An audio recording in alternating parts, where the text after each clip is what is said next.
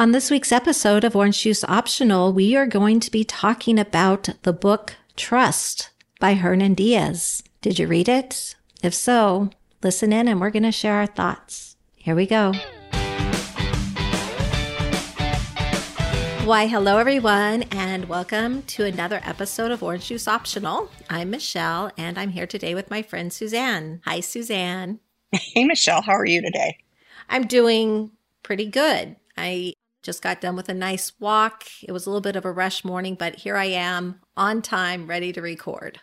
Yay. Yay. I'm and ready of course, the one day you want to record earlier, it's like, I can't get to my computer that fast. So I am sorry that I couldn't record a little bit earlier. Nope, not a problem. Not a problem. So I know at the end of the last episode, we talked about how in this episode it was a book club, which it still is, and how I was going to share a story that happened at a dinner party recently. But we've restructured. That story is still coming. So today is going to be the book club episode. And then the next episode is going to be about that dinner. And we're going to talk about table manners and good dinner etiquette. Yep, I love that topic. Yeah. And again, that's your topic. You came up with it. And so I'm dying to know the inspiration, but I guess I'll have to wait until next week to find out.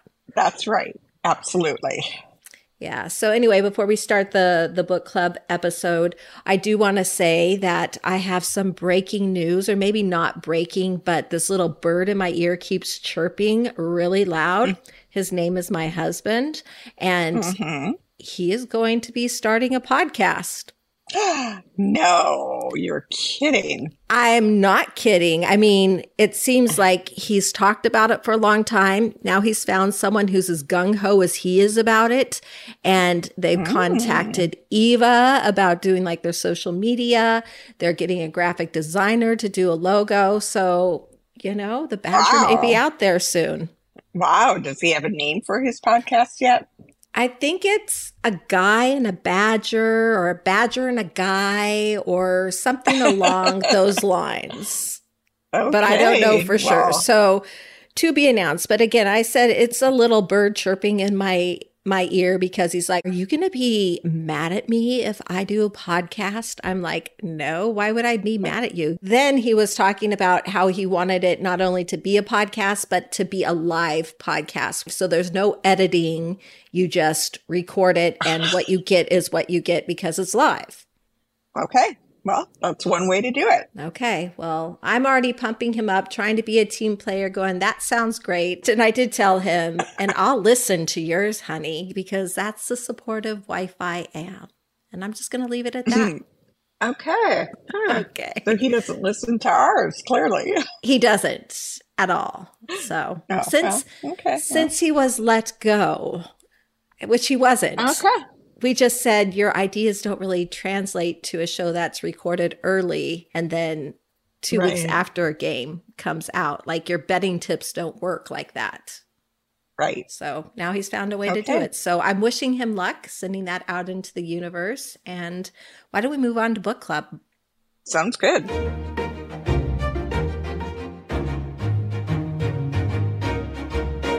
Okay, Suzanne, have you read the book? Are you done with it? Oh, of course. Of course. And you seem pretty excited. Did you like it? Well, I decided that it was an ambitious book to read, even though it's short. You found that short? Yeah, it's a short book. It was like 230 pages or something. Did we read the same book? What did you read? I read Trust by Hernan Diaz. Diaz.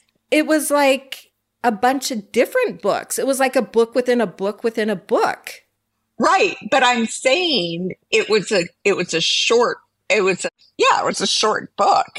I mean, but yeah, it was structured very uniquely, I thought, which is why, but I'm going to take a step back. The story in my mind was really not what the book was about. And the fact that it won a Pulitzer Prize, I think, is because of the uniqueness of how it was written And it was written beautifully. I mean, he's a very talented author. After I read it, and while I was reading it, I did have to go and look at reviews and look at summaries and get a take on what I was actually reading because I was getting confused. And I thought, no, this is ambitious of me. Well, I was totally confused. And let me just start by saying I listened to the audio version of the book. So if it was only 200 and some odd pages, I really wouldn't know. I just know it's like 10 to 12 hours of my life I will never get back. But I think it was like 237 pages. It didn't seem like that listening to it. It seemed like it would never end. I was watching the timer tick down and I'm like, I wonder how so many clearly you didn't like it. Of these minutes are going to be like with credentials at the end, but it was like none of the minutes, they were full. But anyhow, that's beside the point. So I don't know how many pages it was. I remember it was long and I was thoroughly confused. And this might be one time where having the paper copy of the book might have been a better idea so I could flip back and understand what was going on. Because here you listen to the first story and it's done relatively quickly and it's kind of depressing, but then it goes into another story with different character names. And I didn't see like, how did that translate? It's like similar to the first story. Right. And then the third version, I'm like, what the heck is going on? And by the fourth version, I finally got it. So it's just a bunch of different perspectives that intertwine a little bit. So it's And didn't you find after you read it that it was really not about the story, but about what do you mean by that? Perspectives?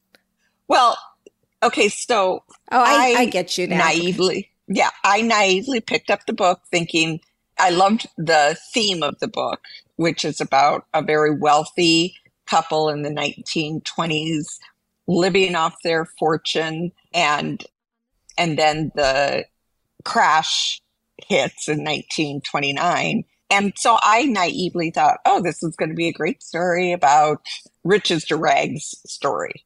And I didn't really research the book. I just chose it because it was a Pulitzer Prize winner. And side note, Barbara Kingslover is a favorite author of mine.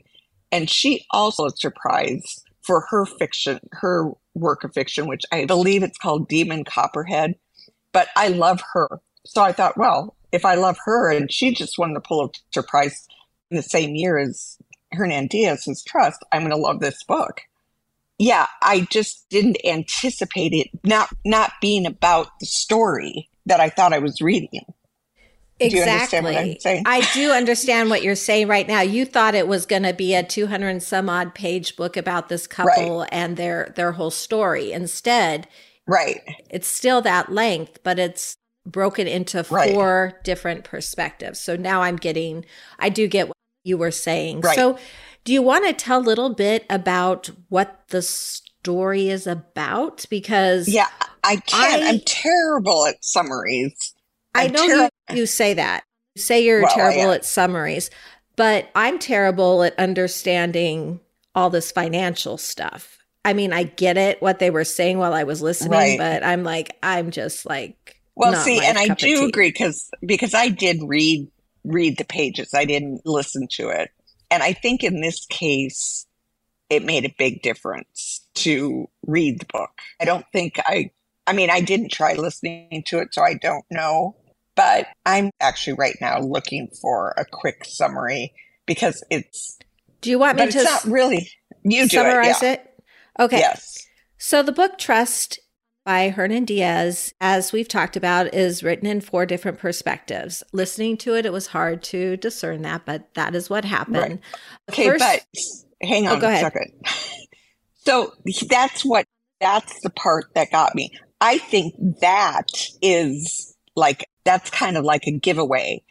Say that because nowhere when I picked the book did it say, not that I researched really hard picking the book, but did it say it was a 4-part book or four books within a book? You know, I just thought I was going to get the story. So to say it was broken up into 4 parts really gives away the structure of the book, don't you think? It does, but that's okay because the people who are listening to this podcast have hopefully read the book and they can follow along with us. Yeah. Or they're going to say, hell no, we're not picking up that book. No. So, okay, go ahead. Didn't mean to interrupt. That's okay. I mean, we both obviously have a lot to say about this book. The first part of the book is the fictionalized book. It is based on two characters and it tells their story. It tells his upbringing, her upbringing, how they met, how their marriage was, and her demise. And because she passes away and how he moved on. So that's the first part. But you think that's the whole story. But then no, a second part comes and then the names of the characters are changed. And it talks a lot about his upbringing. I don't remember if hers is in there as much, but it talks about his upbringing. And then it shifts again and it talks about a young writer who becomes an employee of Rask. That was his last name, correct? Yep. She becomes an employee of Rask. And his whole goal working with her is to counteract the fictional book that was written about him and his wife from like the first section of the book. I'm probably totally confusing everybody. And so he wants to tell it from his perspective, which is not the full story. So we don't really know that, but it talks about their relationship and the fact that she's trying to go off what he's saying and what that looked like, and puts his story up against her own upbringing. And that's the third portion of the book. And then the fourth portion of the book is the main female, the wife from the first book, the one that's told in the third book, the main female, her diaries are found. And so it's actually her written words as to how she was interpreting everything. And they are places where they connect and places where they're totally different. They diverge. And it was very it was fascinating once I realized what the pattern was, but I, again, was so confused. Right. Well, and I would say the same. I was confused because I read the first part of the book, the novel, and when I got to this part, the second part, I thought it was going to be more of a continuation or somehow related to the first, like the story wasn't done yet. But then all of a sudden I'm like reading the same story, but with different characters. And it's like, why? This is the same story that I just read. And it took me a while to figure out, okay. And then it was written kind of weird, but it turns out it was written as his notes for writing a memoir or an autobiography. He was making notes to write an autobiography to counterbalance the novel that was written about him. And I did. I had to go back and I had to figure out what the hell was going on in this book and how the hell did it win a Pulitzer Prize. Exactly. And again, beautifully written. The description, the words, the character building. Right. It was very well written. A big part of the book and an actual character of its own is the time and place when this all happened, because it did take you back to that point in time and the way the world was viewed and how females didn't take a huge role in the financial world. And, they were the Great Depression, all of that. So I did find that an interesting component and character as I just ramble on about it. Well, like I said, when I started reading it, or when I was like halfway through it, it was like, I don't get it. I don't know what's going on here. And so I had to go and look for references about the book so I could figure out the pattern of the book. And I thought, yep, too ambitious of a book for me. I'm usually not someone that's going to read a Pulitzer Prize winning book. And so what possessed me to read this one is beyond me. But I did really, really, really like the book once I understood the book. What was going on? Well, the first part of the book was so depressing. And you have this family and it talks about these characters being very reserved. And then she deals with mental illness and then passes away because of a mental illness, basically is what they're saying. And they did electroshock therapy or something. And they talked about that. And I just was like, this is so depressing. Like, who would write a whole book about this? And then the second chapter, like, restarted in different names.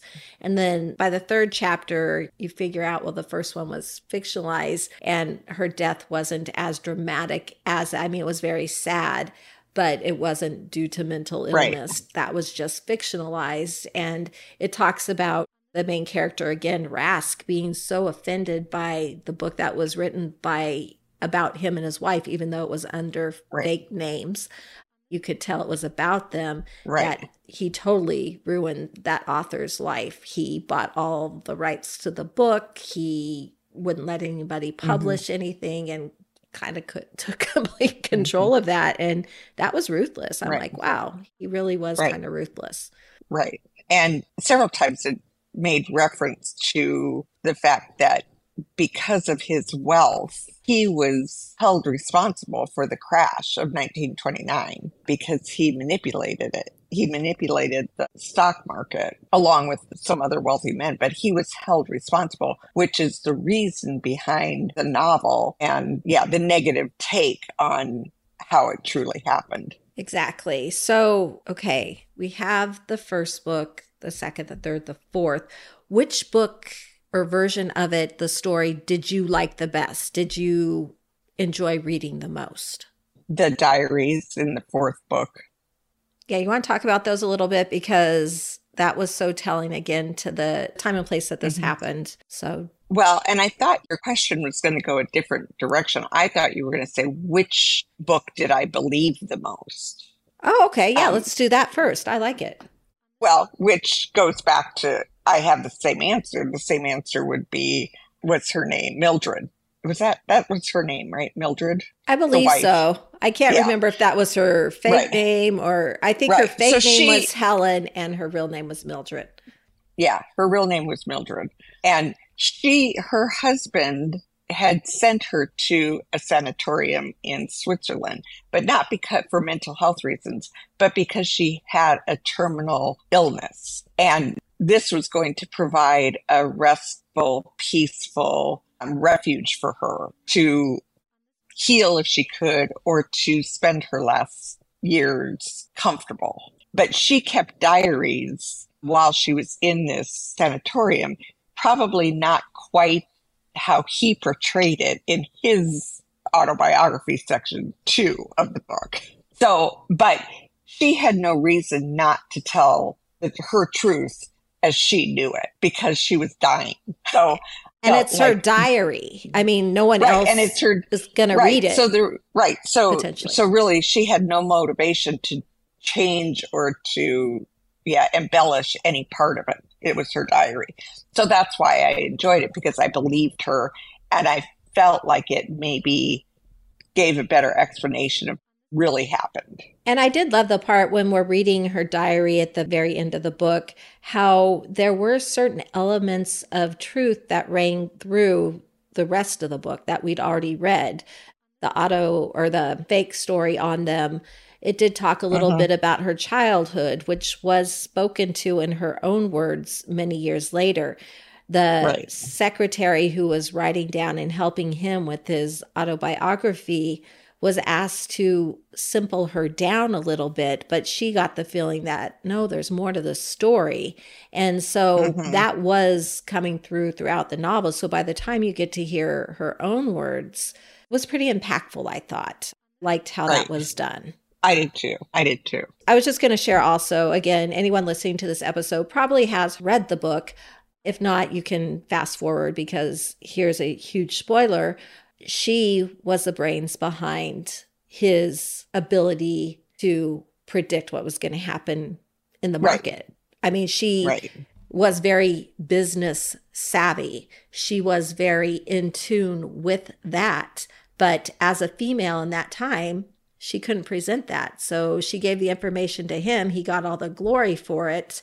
And it was really kind of her idea, her inspiration, her push. Although she was not for manipulating stock markets or anything like that, she was very disappointed in him when it happened. And it did cause a rift, if I remember correctly, in the marriage.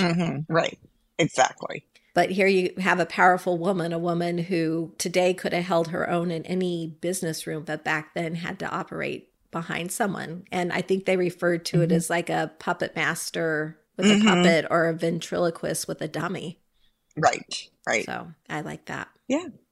So what else do you want to share about the book?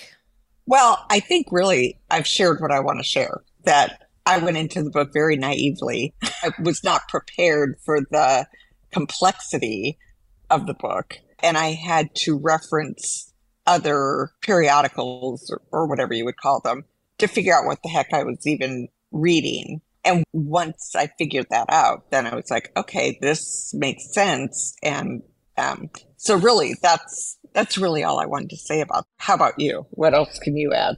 Well, I'm curious because you asked me last week what I thought of the book, Hmm. and I gave an honest answer without giving too much away. Did that play in how you felt about the book going into it, or were you just like, oh, Michelle's a less experienced reader, and I'm just gonna. No, it had no impact on me whatsoever. And it's not that you're a more inexperienced reader. It's like you definitely have different genres that you enjoy versus what I read. So I was not impacted at all by your opinion just because it's like, well, this type of book might not be your cup of tea. You might Exactly. pick That a, makes a sense. different genre. I So, absolutely would pick a different genre because when I read to escape or I read to learn something. And this one, I will say though, really made me think. I really had to focus. I couldn't mhm, just be cleaning the house and not be listening, or I would have been mhm, completely lost. So right. I do Well, appreciate them demanding my attention. and I'm going to go back to what my sister-in-law and I talked about 10 years ago when we were in the car. You know a good book when it sticks with you and it changes you in some way. We also say the same thing about a good movie, but it sticks with you and it changes you in some way. And that, in my mind, makes it 5-star book. I would give this book 5 stars because of that, because it will stick with me, whether I enjoyed it or not, whether my mind was ready for it or not, it will stick with me. And it does change me in some way. What way is that? Probably for, well, just because I feel more intellectual, because I feel like, okay, I, I, I read a lot of books. I read a lot of books. And, but this one really challenged me and this one really pushed me. And I felt very satisfied when I finished it because it's like, okay, I did something. I mean, it's kind of like I was taking myself to the next level of reading. Yeah, that's a fair assessment. I would say that when I finished the book, I felt very accomplished. I was very Hmm. proud of myself that I didn't throw in the towel after the first section of it and just say, nope, because I knew you had already said if you don't like a book, you're throwing in Oh, the yeah. towel and you don't care if it's book club or not. You're just going to say you didn't read Hmm. it. And I didn't want to be the person to do that. So I Hmm. just took it in chunks and I made my way through it and I felt accomplished when it was over. Well, and so it changes you in some way. Now, will the book stick with you? And maybe it's too soon for you to know if it will stick with you. It is too soon for me to know. I hope I never read another book like that. Or if I have an idea it's going to be like that, I get a hard copy so I can go back and look. Mm. You had the foresight to go and look at reviews and to read about what other people were saying about it. I Hmm. never did that. I just kind of Hmm. suffered like a fool through it until I'm like, oh, okay. Okay, well, and I have a couple things to say about that because there was a point when I was reading part 2 of the book where I was like, yeah, I'm done with this book. I'm going to close it and put it away. I'm not going to finish it. And then I thought, no, in all fairness, I'm going to just kind of power through. But that's when I had to go and look at what the heck am I reading, which is what drove me to those reviews, just so I could figure out what I was reading. But I also think that that ability comes with reading experience. If I learned anything about reading with all the reading I've done, is that's how you get through a book. If you're confused or you're overwhelmed or you feel like you're in over your head, go see if you can find a reason to continue reading it. And out of curiosity, when you found those reviews, were most of them favorable? Did people like the book or were they confused by it? What were they saying? No. Well, okay. So when you're reading a Pulitzer Prize winning book, I think that most of the reviews are going to come from highly well-read individuals because I don't think you normally go and pick up a Pulitzer Prize winning book and make that, put that in your repertoire right away. So no, the reviews were all very positive. What did surprise me is just because it was a Pulitzer Prize winner did not automatically give it 5 stars in the reviewing world. Most reviews were 4 or 4.5 stars. So there was some parts of the book that people didn't like or didn't appreciate. Here's what I want to say. So Trust, the title of the book, started for me with one meaning. By the end of the book, the title of the book had a different meaning. And it was about whose story do you trust the most? Where in the beginning, I thought it was about trust as in a trust in the financial world. That's what I thought I was going to read. But in the end, it was more about trusting the writer.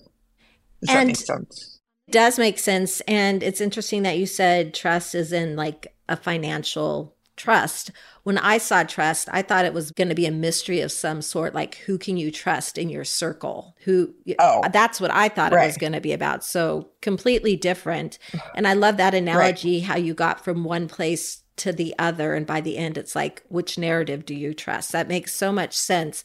And I used to listen to this really fun podcast and they would share a story and you would hear a little bit from everybody's perspective. And it was about which one do you think, or who do you think is being honest? Mm-hmm. Which version do you trust? And then at the end, it would tell you. So yeah, that is really kind of what it was like. Right. But that being said, everyone's version is usually what they believe to be true.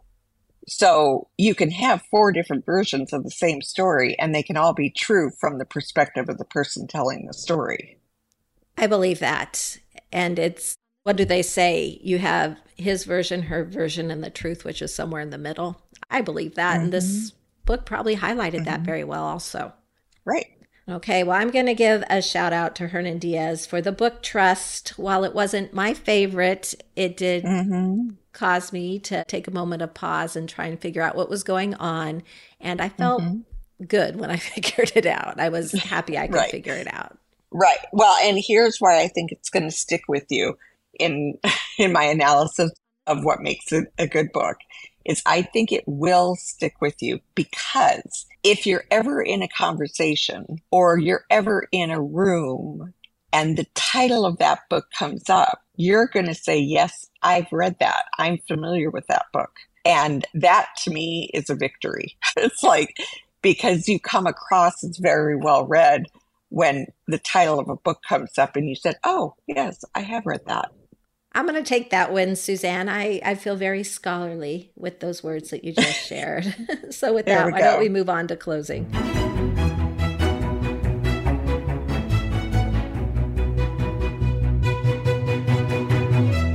Well, that about wraps it up for Hernan Diaz's book, Trust. Thank you, Suzanne, for suggesting it this month. And it was really your voice in the back of my head that pushed me through reading it all because I didn't want to disappoint you or the listeners. So thank you for that. Of course. Okay. Do you want to close this episode out? Absolutely. Do you have something to sip on for us today, Suzanne? Yes, I do. As a matter of fact, if you don't have time to do it right, when will you ever have the time to do it over? Damn, and that is thought-provoking. I know. And that was by John Wooden, who is a famous basketball coach, hero of my husband's and my son. But I love this quote. That's a wonderful quote. And I will tell you, my husband just quoted the same gentleman the other day. I can't remember what his quote was, but this is fascinating. He has I actually think there's a book of his quotes. There are several books about John Wooden, but I think there's a book about his quotes. That's not where I found this. I found this on a bulletin board at my cousin's house. But yeah, he was a brilliant coach. Yeah, the one Rob found had something to do with being quick and speedy or something like that. So I'm like, okay, now I've heard this guy's name twice in a short period of time. So Coincidence? Maybe. Anyhow, until next week, cheers, everyone. Cheers.